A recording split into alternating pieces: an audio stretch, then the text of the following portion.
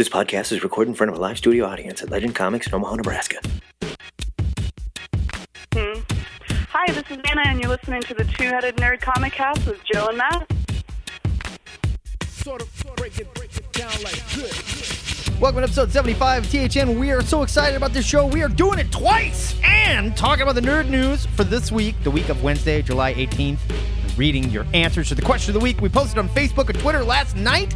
My name is Matt Baum, at Matt Baumstein on the Twitter. And when I'm not having dental surgery to get access to the painkillers I need to push Scott Lobdell's Tim Drake was never Robin announcement out of my head, I'm writing about and appraising ComicSportPoint.com. Ladies and gentlemen, we had a little power flash. We are, in fact, recording this whole damn episode again. Take two. And I'm Joe Patrick, at JoePatrick116 on Twitter. And when I'm not enabling my co-host's drug abuse by informing him of news like Lobdell's lunatic claims, because not only do his uninformed rants make me look smarter, but they're also great for ratings. I'm the manager of Legend Comics in Omaha, Nebraska. Tim Drake appeared as Robin in a panel of Teen Titans #1 written by Scott Lobdell, as you would pronounce it. I don't know what to tell you. This week we'll hear reviews of G.I. Joe, Danger Girl #1, and Captain Marvel #1. After that, we'll review 10 comics faster than DC editorial can write a character's entire life out of continuity during the ludicrous speed round. And then we'll pay a visit to the THN Sanctum Sanctorum to discuss the future of next week's comics. And finally, we'll take an in-depth look at DC's Batman Earth 1 as part of this month's Take a Look, It's in a Book segment. But before we get to all the hair pulling and eye gouging, let's take a moment to explain that neither of us saw The Dark Knight Rises yet, and we will not be discussing it on this show, but rest assured, we will tell you exactly how you should feel about it next week. And now let's talk about the big news! Last weekend at Comic-Con, Marvel unveiled a teaser for the upcoming Marvel Now! .1 issue, which featured Nick Fury Jr. and 5 blacked-out images. Now the picture is becoming more clear. Marvel has revealed one of the mystery images every day this week, starting on Monday with Cable, and followed by Nova, Ant-Man, a trio of young heroes including Wiccan, Kid Loki, and Miss America Chavez from Joe Casey's Vengeance series, and finally, Star-Lord. Last year's .1 one-shot set up several stories and series, so it is a safe bet that these new stories will tie in to some of the as-yet unannounced Marvel Now! Relaunch titles. I really like looking at .1 one-shot. .1 one-shot. Written down. That's kind of fun. Given some of the creators involved, the teasers give credence to some of the rumors that have been swirling, like a new Nova series from Jeff Loeb and Ed McGuinness, and an Ant-Man book by Nick Spencer. Tell me, Matt, do any of these potential titles get your juices flowing, and did you ever think we'd see the return of Miss America Chavez? I forgot who Miss America Chavez was, and I read that series. And I can't remember if she married America and her last name is hyphenated, or what the deal was there. It's a very interesting choice, though. America-Chavez. Yeah, she didn't want to lose, her family name. Ant-Man by Nick Spencer. That could be totally awesome. And if really Mike Allred great. is doing it with them, yes, that would be totally kick-ass, and it would lend even more credence to them showing the Ant-Man test footage at Comic-Con last weekend. It all comes together. It's all coming together. I am not stoked at the notion of a Jeff Loeb, Ed McGuinness Nova series. I barely care. Because you know that it's not our Nova. It's not Rich Rider. And I don't get it. Why can't it be Rich Rider? What do they have against him? I don't know. He didn't even die. Star-Lord is, like, for all we know, intents and purposes, dead. No, he's back. I know, but because he's back, then Rich should be back, because Rich stayed with him. I agree. I agree. Some of us pay attention. Not too excited about a new Cable book, but whatever. The idea, though, of this new series with the young heroes, if this is a new kind of revival of the Young Avengers, that might be cool. And if you recall last week... It's Kieran Gillen, right? Maybe. There's no guarantee yet. If you remember last week, we mentioned that they hinted at a series that will also feature some of the old characters from Runaways. So maybe this is like a new team all book. The kids. I think that sounds pretty fun. As long as they call it Marvel Rugrats. It looks like the socialist Hollywood elite is pushing its liberal agenda on God-fearing comic book fans once again. According to an article in the Washington Examiner, quote, "This summer's much-anticipated Hollywood blockbuster, The Dark Knight Rises, is getting an unusual boost from Democrats and other foes of Mitt Romney who are eager to tie the Gotham-crushing villain to the GOP presidential candidate. Of course, the Examiner's referring to Bain Capital. Get it? And the controversy surrounding Mitt Romney's connection to the organization that wears a giant mask and talks like Dracula. But wait, it gets better. But wait, it gets better. I am Gotham's reckoning. Conservative gasbag Rush Limbaugh took the story and ran with it on his radio show, saying, quote, a lot of people are going to see the movie, and a lot of brain-dead people. The thought is, when they start paying attention to the campaign later this year, and Obama and the Democrats keep talking about Bane, Romney and Bane, that these people will think back to the Batman movie. Oh, yeah, I know who that is. The bad guy. Right-thinking comic fans will remember, of course, that the character Bane was created decades before the recent political controversy by Chuck Dixon and Graham Nolan, both staunch conservatives. And when asked about this quote-unquote scandal, Chuck Dixon said, quote, "That's ridiculous." Because it is ridiculous. It's completely ridiculous. Talk about slow news week, but when Rush and the Washington Examiner, which is really just a conservative melt piece, the stuff they throw out is super right-wing, lunatic, conservative, like, just fan fiction almost. When they've got to reach this deep to get something, I mean, that is just sad. I'll give you Romney worked for a place called Bane Capital, and the main bad guy in the Batman movie's name is Bane. But dear God. It's not even spelled the same. I know. Give me a break. You really think people are going to be like, that is who Mitt Romney worked for? The guy that rips wings off planes? You know all of the brain-dead people that will be seeing The Dark Knight Rises this week. God. And finally, we're used to seeing Kickstarter used to raise funds to finance self-published indie comics, but now established creators that already have publishing deals and even the publishers themselves are getting in on the act. A couple of weeks ago, Top Cow announced plans to bring back their flagship title, Cyberforce. It's about damn time. Rather than publish the book in the usual manner, Top Cow is hoping to give the first 5 issues of the series away for free in both digital and in print, and is using Kickstarter in an attempt to cover the costs. Before we go on, quick, name as many Cyberforce members as you can. Ripclaw. Velocity. Striker. Ballistic. Heatwave.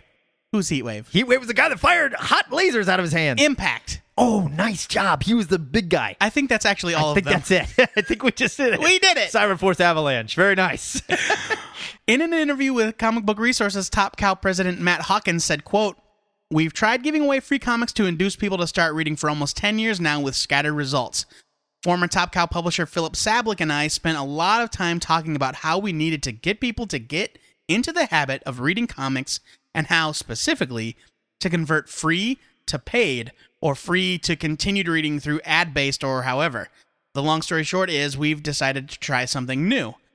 Meanwhile, former Batwoman artist Amy Reeder and writer Brandon Montclair have launched a Kickstarter program of their own, hoping to fund production of their 40-page humor/horror one-shot, Halloween Eve, about a costume shop employee that has to deal with costumes and props coming to life. The catch here is that Reeder and Montclair already have a publication deal in place with Image Comics.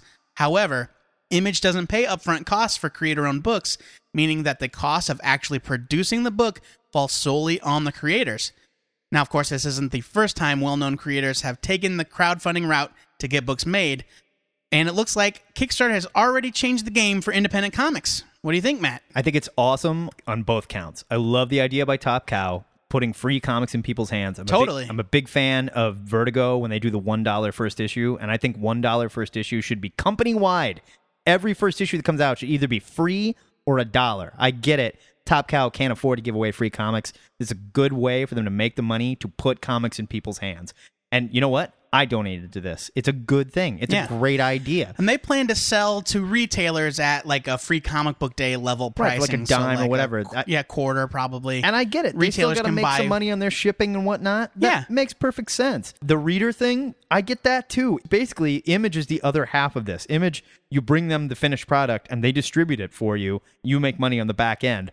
But just like you said in the news story, how do you raise that initial money? Right. Kickstarter is the perfect way to do that. And if it's good, Image has even less at stake here because they can look and say it was fully funded by X amount of people. You got a built-in audience there who's already going to tell people about it. You really want to pump this up. I hope they print every single one of their names in the back of the comic. Special thanks to in a lot of Jimmy those, A, Joey B, Jerry C, in a lot of those and Kickstarter girls too, projects, Stephanie B. they do that. Yeah, I mean, that's awesome. I think this is just totally awesome. And I think, honestly, this is where independent comics go and how they win. I agree.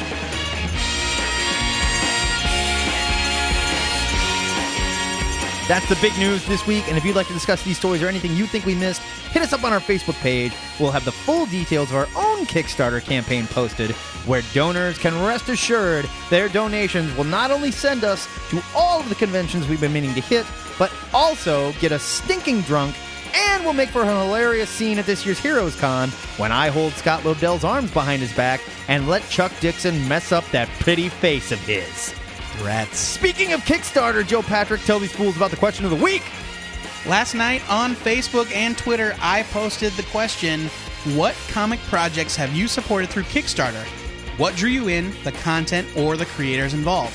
Our first response came from Harvey Locust, who says, none thus far. Creepy name, Harvey. Not his real name. I have a hard enough time supporting as many titles as I do now, which is a fair That's point. fair, and if you're on a budget, it's hard to Sure. find that extra money. And a lot of them do have minimum donations. It's not like you can just throw $1 at all these. Some Not of them all have of a them, minimum yeah. donation of $5 or $10. You know, Right. That's a fair point. Our buddy Kush at the Pixelated Sausage Podcast says he's just supported one, Footprints by Joey Esposito and Jonathan Moore.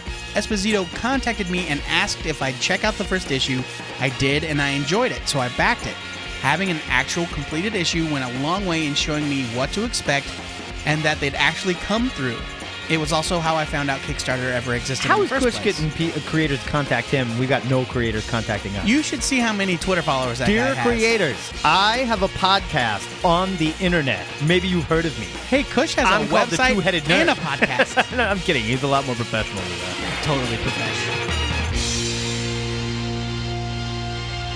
It's review time again, where each week Joe and I pick 2 of the week's new comics that mysteriously swam ashore this past Wednesday and either haul them back out to sea to set them free or let them roast on the beach under the hot summer sun. Joe, tell these nerds what you read this week. My pick of the week was Danger Girl G.I. Joe #1 from IDW, written by Andy Hartnell with art by John Royal. Here's your solicit. Andy Hartnell, co-Danger Girl creator. There you have it. The 2 most incredible covert action teams the world has ever known, so covert in fact that neither knows the other exists, Dag. are meeting for the first time ever. That's where I should have dropped in Dag. Dag, yo. Repeat, Danger Girl and G.I. Joe together. Spies, girls, ninjas, Cobra. If your head did not just explode, then you are one of the lucky few remaining that will live to enjoy a summer blockbuster you'll have to see to believe. Best solicit ever. That's how you write a Hands down. solicit. Boosh. I just cussed big time right there. Don't worry, I'll bleep that. Okay. I make a mental note. Now, I have not read a Danger Girl comic since 1998, so I was a little concerned that I'd be lost in the rich, deep Danger Girl lore that has surely accumulated over the past 14 Don't get me started years. on Danger Girl continuity, man. Oh my god. Luckily, there was no need to worry. Everything you need to know to enjoy this book can be found right inside, and I can't believe I'm actually saying this, but it was really It enjoyable. actually was an excellent jumping on point. I just, like, It really was. I am shocked at my own opinion. We have Flint and Scarlet on the run. They go down behind enemy lines, and the president forbids the Joes from mounting a rescue. They go down after a big firefight. Right, yeah, they're in the air. It's a dogfight, and they get shot down. An old friend of CoverGirl's, one Johnny Barracuda, A Danger Girl character. yes, refers the Joes I think to it's Baccaruda. Johnny Baccaruda. refers the Joes to the Danger Girls, an all-female team of spies that's sort of like Charlie's Angels, if the Angels were Bond girls and Sean Connery was Bosley. This book was just fun. It's old school fun. It's full of big, explosive action, and I really enjoyed reading it. The art is okay. The art is okay. It was a John J. Scott Campbell drew it, right? John Royal is doing his very, very best it J. Scott wasn't. Campbell impersonation. Oh. But it's pretty inoffensive. There was nothing that stood out as wrong to me. It No. all read really well. His paneling was very good. Yep, and the cartoony style fits the tone to a T. This was a light, fast read, and I really had no complaints with it. It was a good time. That said, there wasn't anything about it that really blew me away. No. Ultimately, this is the equivalent of a good popcorn movie. It's all flash, very little substance, no offense, guys. And that's okay. The creative team did its job well, and I really am legitimately looking forward to the next issue. I'm giving it a buy it, but I'd be lying if I said it was essential reading. However, if it's a light week for you and you're in the market for something goofy and fun, I would say pick this book up. I had a ton of fun reading it. Yeah, I gotta agree. Years ago, a good friend of mine, Ali Blaha, I don't know if he listens to the show or not, he was talking about summer blockbusters and how they can only be measured on a scale of awesome to fucking awesome. This comic book was fucking awesome on that scale. Oh, wow, I don't know about that. No, like in the sense, like Armageddon, was fucking awesome. You know what I mean? It's not a masterpiece of American cinema. This is not a masterpiece of American comic books. The fact that I could say anything good about it totally blows me away. I know. But this was fun. It was a quick read. It was fun. Danger Girl works really well in the cartoony G.I. Joe kind of world. The art, although it was a J. Scott Campbell impersonation, was not bad. This guy did a good job on the action scenes. The characters looked very cartoony. This felt like the old G.I. Joe cartoon to me. I wish the G.I. Joe movies were more like this. I'm giving it a buy it. All right. Matt, what did you read this week? This week I read Captain Marvel #1, written by Kelly Sue DeConnick with art by Dexter Soy. Here's your solicit from the creative team of fan favorite writer Kelly Sue DeConnick and rising star artist Dexter Soy. Carol Danvers suits up to tackle a threat only she can handle. Earth's mightiest hero has a new name, a new mission, Her identity crisis, and all the power she needs to make her life a living hell. Okay, now after reading the solicit, I had no idea what to expect here, but I have a feeling the person that wrote the solicit also did not read this comic. I thought we'd get some well-written girl angst from DeConnick, who has been doing fantastic work lately, and we do. This is a well-written story, but it took a turn that I didn't see coming. The opening fight scene with Carol and Cap beating on the Absorbing Man was quick, it was witty, it was a lot of fun, it really demonstrated the chemistry between Cap, I guess. The two Caps. Both being ex-military. There was a fun jab where the Absorbing Man wanted to go touch moon rocks because he thought it would give him moon powers for some reason. Best. And they're making fun of how stupid he is. The art stuck out at me a little bit at first. It had this very extreme kind of Street Fighter video game manga feel to it. But it worked in the action scenes. I didn't have a lot of problems with it, and I got to give Marvel credit for giving a guy like Dexter Soy a chance on a book like this. It's not an obvious choice, and you'll see when you open the book. After reading the opening, I was pleased, but then the story, it takes this turn, and it moves to a lot of discussion and almost gets kind of lost in this introspection of whether or not Carol should take the name Captain Marvel as her new name. She's sort of hemming and hawing on it. Captain America is telling her, you've got to do it. You have a history with Captain Marvel. He wanted you to have the name. And I don't mind that. I'd like to see that. It develops the character a little bit, but I feel like it went on a little too long. And then from there, they launched straight from that argument into this historic... Well, from there, we are introduced to a friend of Carol's who she is looking after, who has cancer and has been taking an unnamed cancer, and it's not important. She has chemo, and Carol's talking with her, and then we instantly go into this flashback where we meet another character named Cobb, who was a World War II test pilot that influenced Carol in becoming a pilot. This is sort of her secret Hal Jordan background. Right. Which we knew she was a pilot, but they never really fleshed Was it it out. World War II? I think, yeah, because Yeah, it was. It was right after World War II because they were talking about the space race and John Glenn and all that. She was right there. Oh, with yeah, them. because she was in like Mercury 11 or she was Mercury part of the 13 Mercury or whatever. program. And it just seemed to get lost in this character that I really don't know anything about and didn't so much care about. And the letterer did this thing where Cobb, while we're seeing the flashback, we're sort of reading her epitaph, I guess, because when we come back to the future, we see Carol spreading Cobb's ashes in outer space. And in the flashback, she was sort of, maybe it was a letter that was written to Carol before Cobb dies. I don't know, but it's sort of just like really muddied the waters of what was going on in the flashback, and it didn't work for me. And to tell you the truth, I didn't even realize it until I talked to Joe. I thought the character in the present that had cancer was the same character in the flashback. They are almost identical. Because the way Dexter Soy drew them, they both had this gray kind of spiky hair. They were both skinny old women. And like there was almost no separation. I could not separate the two. It did in Kelly Sue's defense, it did actually give the present day character a specific name. Right. But the art is such a striking visual that they, like, when you see them from one page to another and they look almost identical. It's really easy. My brain just did not mistake. even think about it. And it's literally on the next page. Yeah. So they melded into each other. So, and that's a falling down in Dexter Soy. That is not Kelly Sue DeConnick's problem. And like I said, this is not a poorly written book. It's very well written. I just don't see what the hook here. I don't see what the mission statement of the book is. I needed more. Yeah, I agree. There was no driving force. Right. There was no Cap coming to Carol and saying, look, you're the only person that can do X, so you better become Captain Marvel and do it, you know? Yes.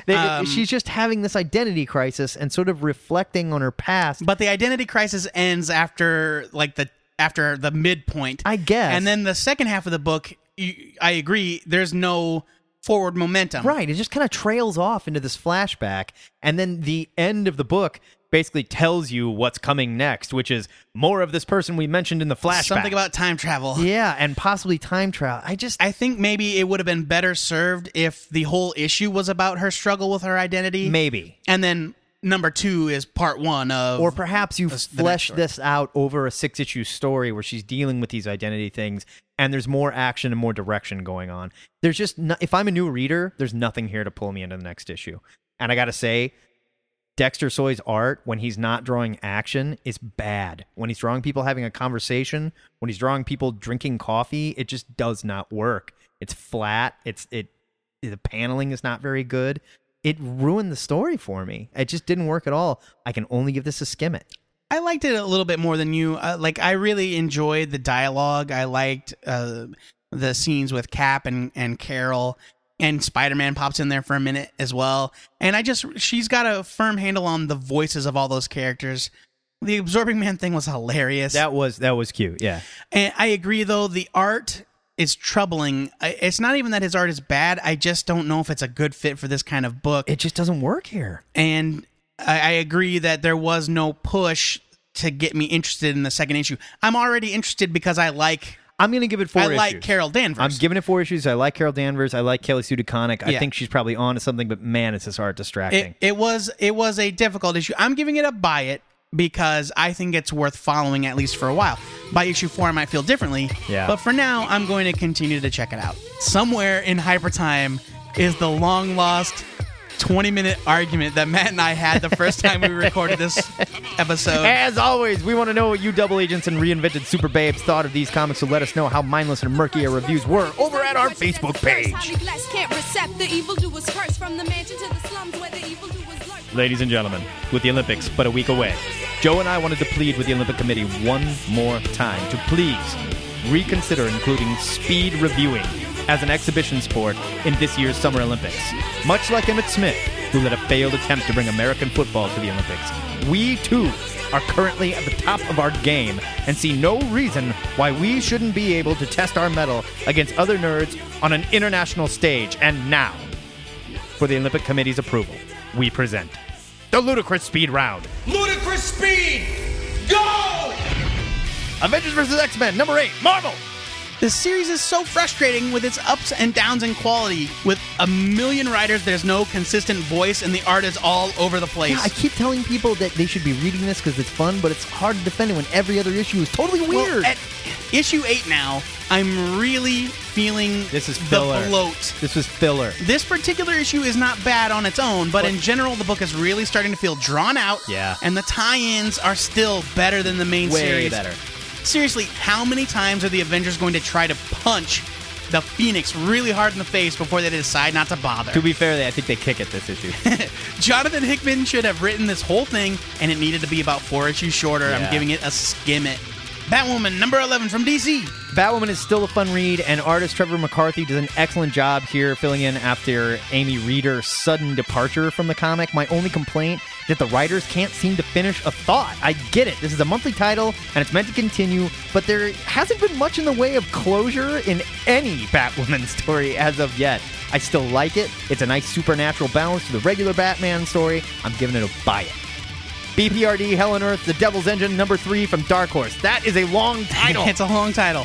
It's been a while since we've talked about BPRD on the show, but it is as great as ever.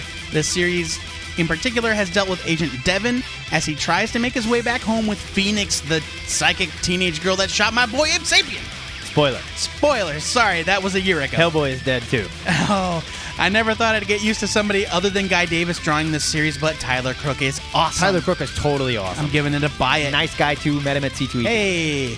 Finding Gossamer, number 1 from Third World Studios. It's another high-concept, high-quality story from Third World. This is the story of Denny, a young autistic boy who has the ability to solve any math equation. His sister has been raising him, and I'm not really clear where Mom and Dad are. She's on the phone at one point with Mom. I assume they'll flesh that out later. But sister wants to study abroad in Sydney, Australia, so signs her brother up for a very special school where entry centers around solving an unsolvable math equation that opens a gate to a different world. Whoa! Really good art here, has this very kind of classic animation feel. It did get a little too soft focus in some panels, but I'm on board. I like it. I think it's an all ages book, so you can read it to your kids. Also, I think first autistic character in comics, ? I'm not sure. Maybe first autistic lead character. Could be. Tell me if I'm wrong. Buy it. Unwritten, number 39, DC/Vertigo. This is another series that I was behind on and did a marathon read to catch up, and I am so glad I did. The big epic that propelled the first 36 issues is over, and the Unwritten shows no signs of slowing down, though I have to admit, it reads a whole lot better in large chunks than it did in single installments. This may be a better experience in trade form, but however you choose to do it, buy it. Star Trek number 11 from IDW. Writer Mike Johnson gives us part 1 of The Truth About Tribbles.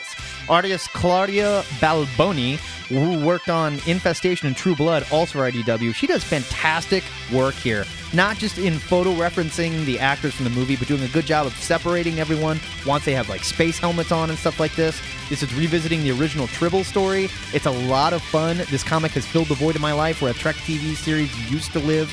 Buy this. I love it. Fantastic Four number 608 from Marvel. I will be so sad when Hickman leaves this book. It's true. I think the smaller stories have been even better than the huge cosmic epic that he built to that preceded them. I'm not going to go that far. I don't know, man. This issue restores the real Black Panther to his proper level of badassery. Now, please give him a series we can read monthly. Yes, and the art by Giuseppe Camuncoli and Carl Kessel is really, really, really great. I'm giving it a huge buy it. And bring back Christopher Priest to write it. Oh, Christopher Priest. He's out there. He lives in Colorado. That's right. Invincible Iron Man number 521 from Marvel. Writer Matt Fraction takes us into the near future where Tony Stark is given into the Mandarin and now works for him trying to build the Titanomechs that we've saw, I think it was back in Iron Man Annual, I can't remember. Same ones Ezekiel Stane was trying to build but couldn't. I just caught up on the last 3 issues of Iron Man. I fell behind. It is still completely excellent. There's this very quippy Aaron Sorkin-like dialogue here. There's some really fun stuff going on. I love how evil Matt Fraction's Mandarin is. Bad news, Marvel. He's an Asian guy. Someone might want to tell Sir Ben Kingsley. Buy this. Justice League number 11 from DC. I don't know what more can be said about this comic that we haven't said 10 times before. It's like we keep thinking that it's going to... Oh, this is the one! Maybe this is the one. They fixed it! There's a spark missing here, and this book just suffers because of it. Yeah. There's just... It's like it's almost lifeless, even though it's full of action. The art continues to be inconsistent, super inconsistent. Most notably evidenced by Wonder Woman's totally rad mullet this month. The Shazam backups, though, are almost worth the price of the book on their own. But I'm sorry, Justice League, I'm bumping you down to a skimmit. I'm saying Shazam, the only character that is being properly fleshed out in the new DCU right now. Probably an overstatement, but whatever. Hellblazer, number 293, also from DC/Vertigo. John Constantine is hired by the police to investigate a murder with supernatural twist, and the murderer just might be his nephew! What? I haven't read a Hellblazer comic since we reviewed the annual last year, and I fell right back into this. Peter Milligan does an excellent job writing this book. Communicoli is just so fantastic at what he does. Everybody should be reading Hellblazer. It's creepy, it's gross, it's wonderful. Buy it.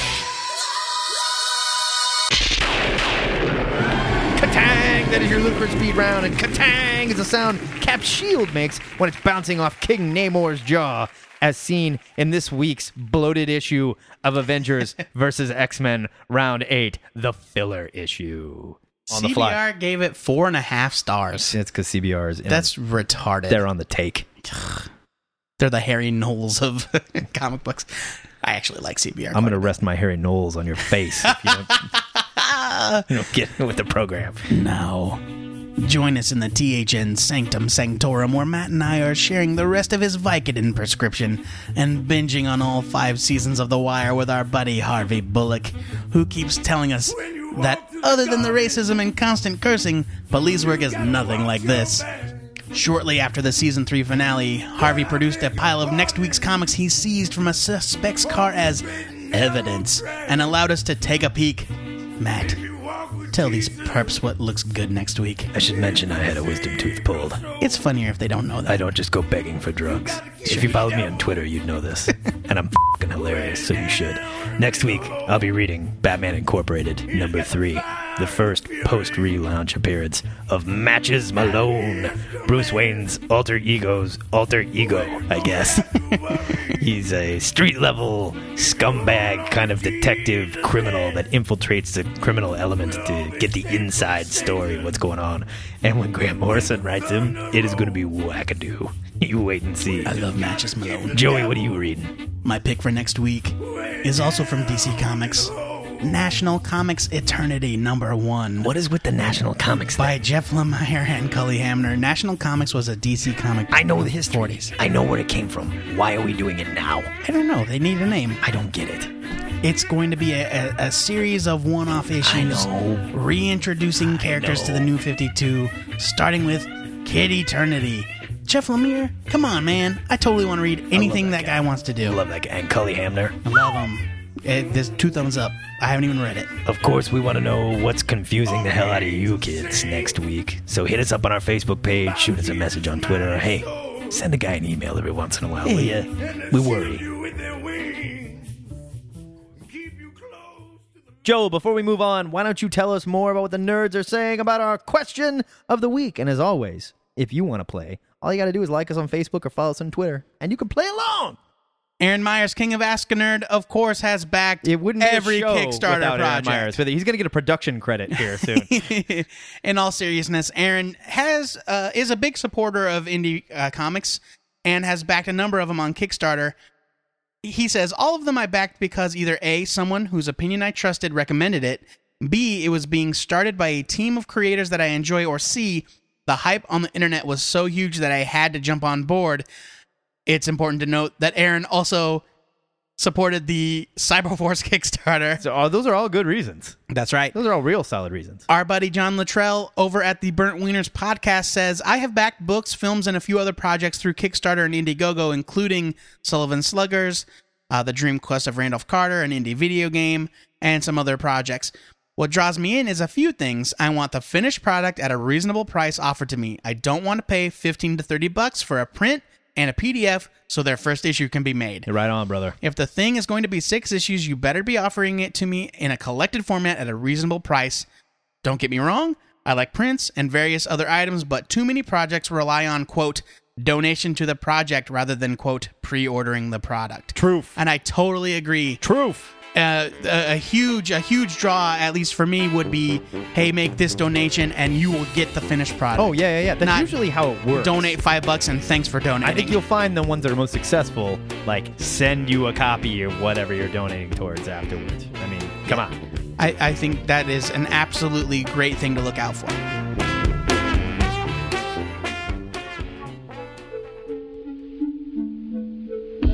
Moving right along, it's time once again for Take a Look. It's in a book where Matt and I try to focus our attention long enough to read a book with more than 20 pages. Yeah, Joe picked one with like almost 60. I think it was like 96 pages.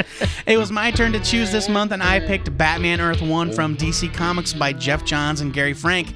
This volume gives a modern take on Batman's journey to become Batman and offers a different spin on some familiar supporting characters. Matt, what did you think? I hate to start a review of a book by talking about a different book, but I think we have to address Superman Earth 1 first, which was the initial launch into the bookstore market by DC. Because let's not kid ourselves. All they're really doing here is trying to launch a book that they can get on the New York Times bestseller list.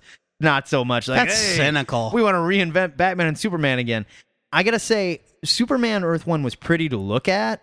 And the story was fine, but it didn't bring anything new to the table. And because of that, I'm going to say it failed in what it was trying to do. Batman Earth 1, in my opinion, succeeded. Completely succeeded in the sense that when I put the book down, my first thought was, you know what? Had they restarted the DC universe, had they really done what they should have done, from scratch, and completely restarted the DC universe, if this is the origin of Batman that we have now, I would be fine with that. Yeah. That's how good this book was. They did some subtle things to characters we recognize that were so cool. This wasn't a completely reinvented Batman story. On the face of it, when you read it, you'll notice that there aren't that many huge sweeping changes. It's basically the origin we know. It was very subtle. With some tweaks. There's some stuff that I don't want to spoil about certain characters. If anything, they updated a lot of stuff. Yes, to make it's things presented a little more with a modern believable. take. And it's not a modern take in the sense that Superman wears a hoodie now. No. It's Which more in the is, sense like is an unfair thing to say because that's not really what the Superman Earth 1 Waynes was like. aren't just a black and white rich couple who were taking their children to the movie. Yeah, No, and actually, they're very active. young Bruce Wayne was a little bit of a douchebag. He was a jerk. He was a rich little prick. They were taking the rich little prick to see a movie. They were very active in the community. His father was running for mayor and stuff. Mother was donating money for schools and whatnot. Like, they were good, active citizens, and because of that, they were struck down for almost no reason, just like the real Batman's parents.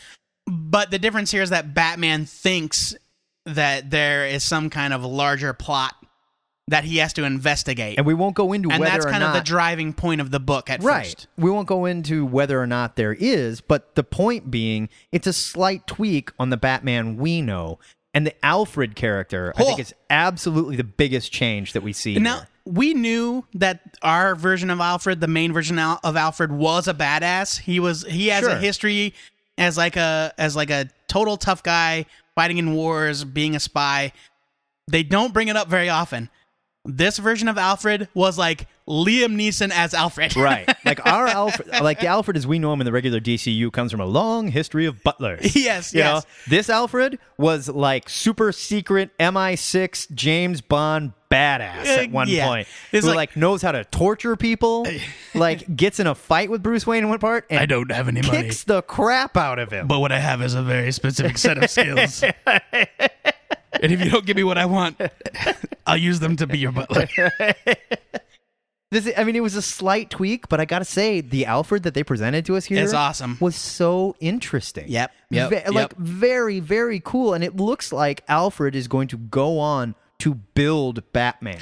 Right. Like, we see a young Batman here. Let's talk about that. I love the fact that this book starts off with Batman not really very good at his job. Yeah. He's got really crappy equipment. His costume looks shabby if you look at it. Yeah. And as the book progresses, it gets better. And he's very brash and Yes. like prone to rushing into things Yeah. and like not realizing that he's completely outnumbered. And Yes.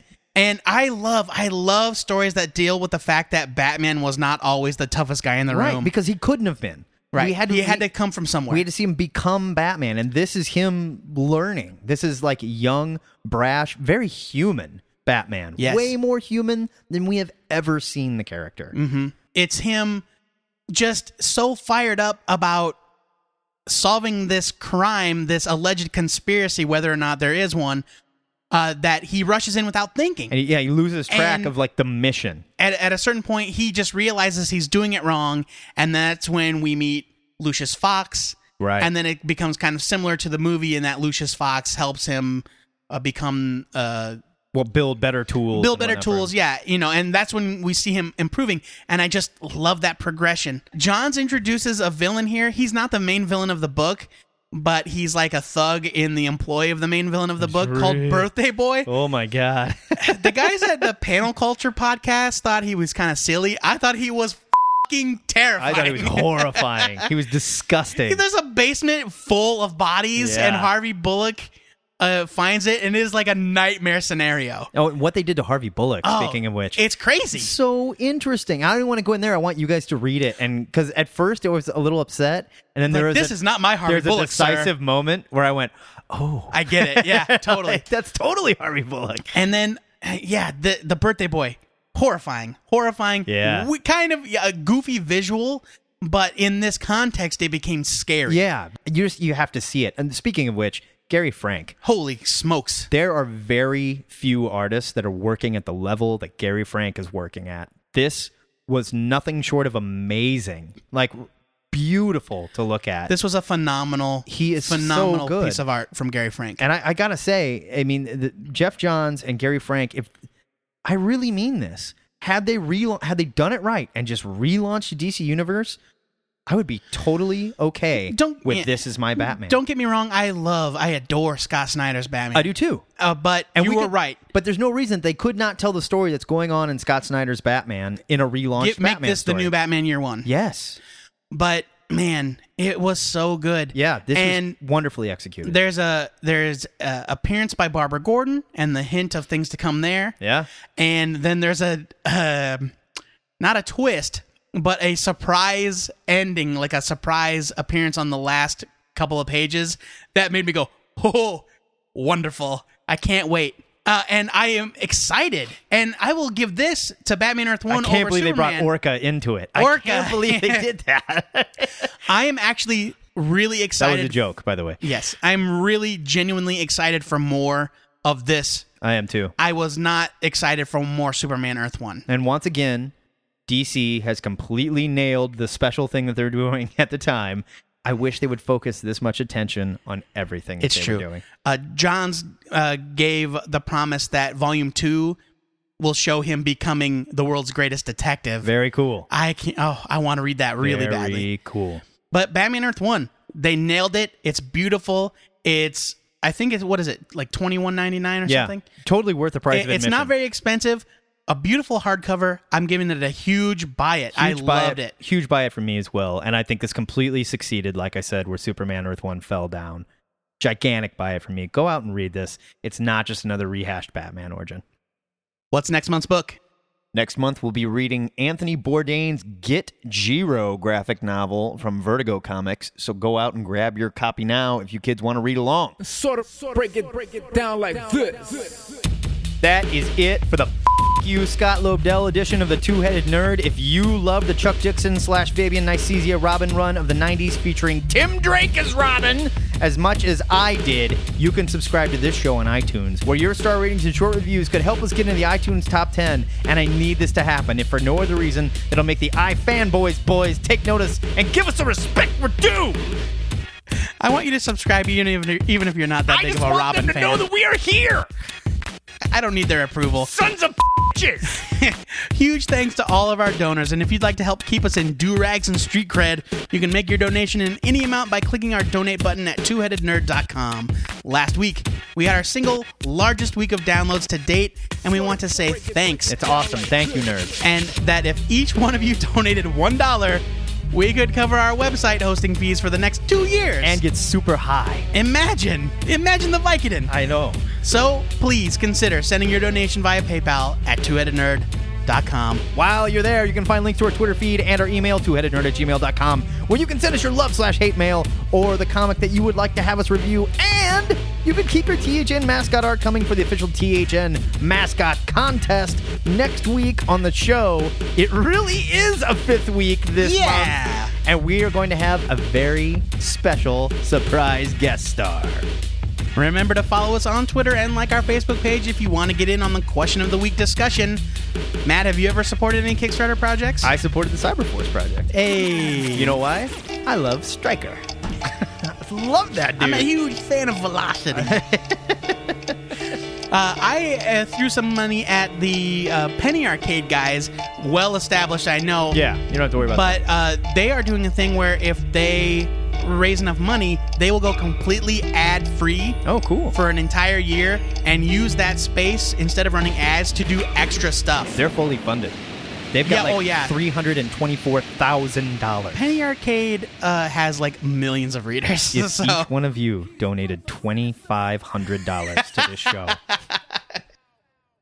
Before we go, our weekly shout-out goes to the families of the victims of last night's shooting at the Dark Knight Rises premiere in Aurora, Colorado. Word to all of you, and our hearts go out to you and your community. We chose not to cover this story because it is, in this reporter's opinion, that other than stating the facts, there isn't much to be learned by analyzing the tragic actions of a madman with a gun. Until next time, true believers, this is the Two-Headed Nerd, signing off.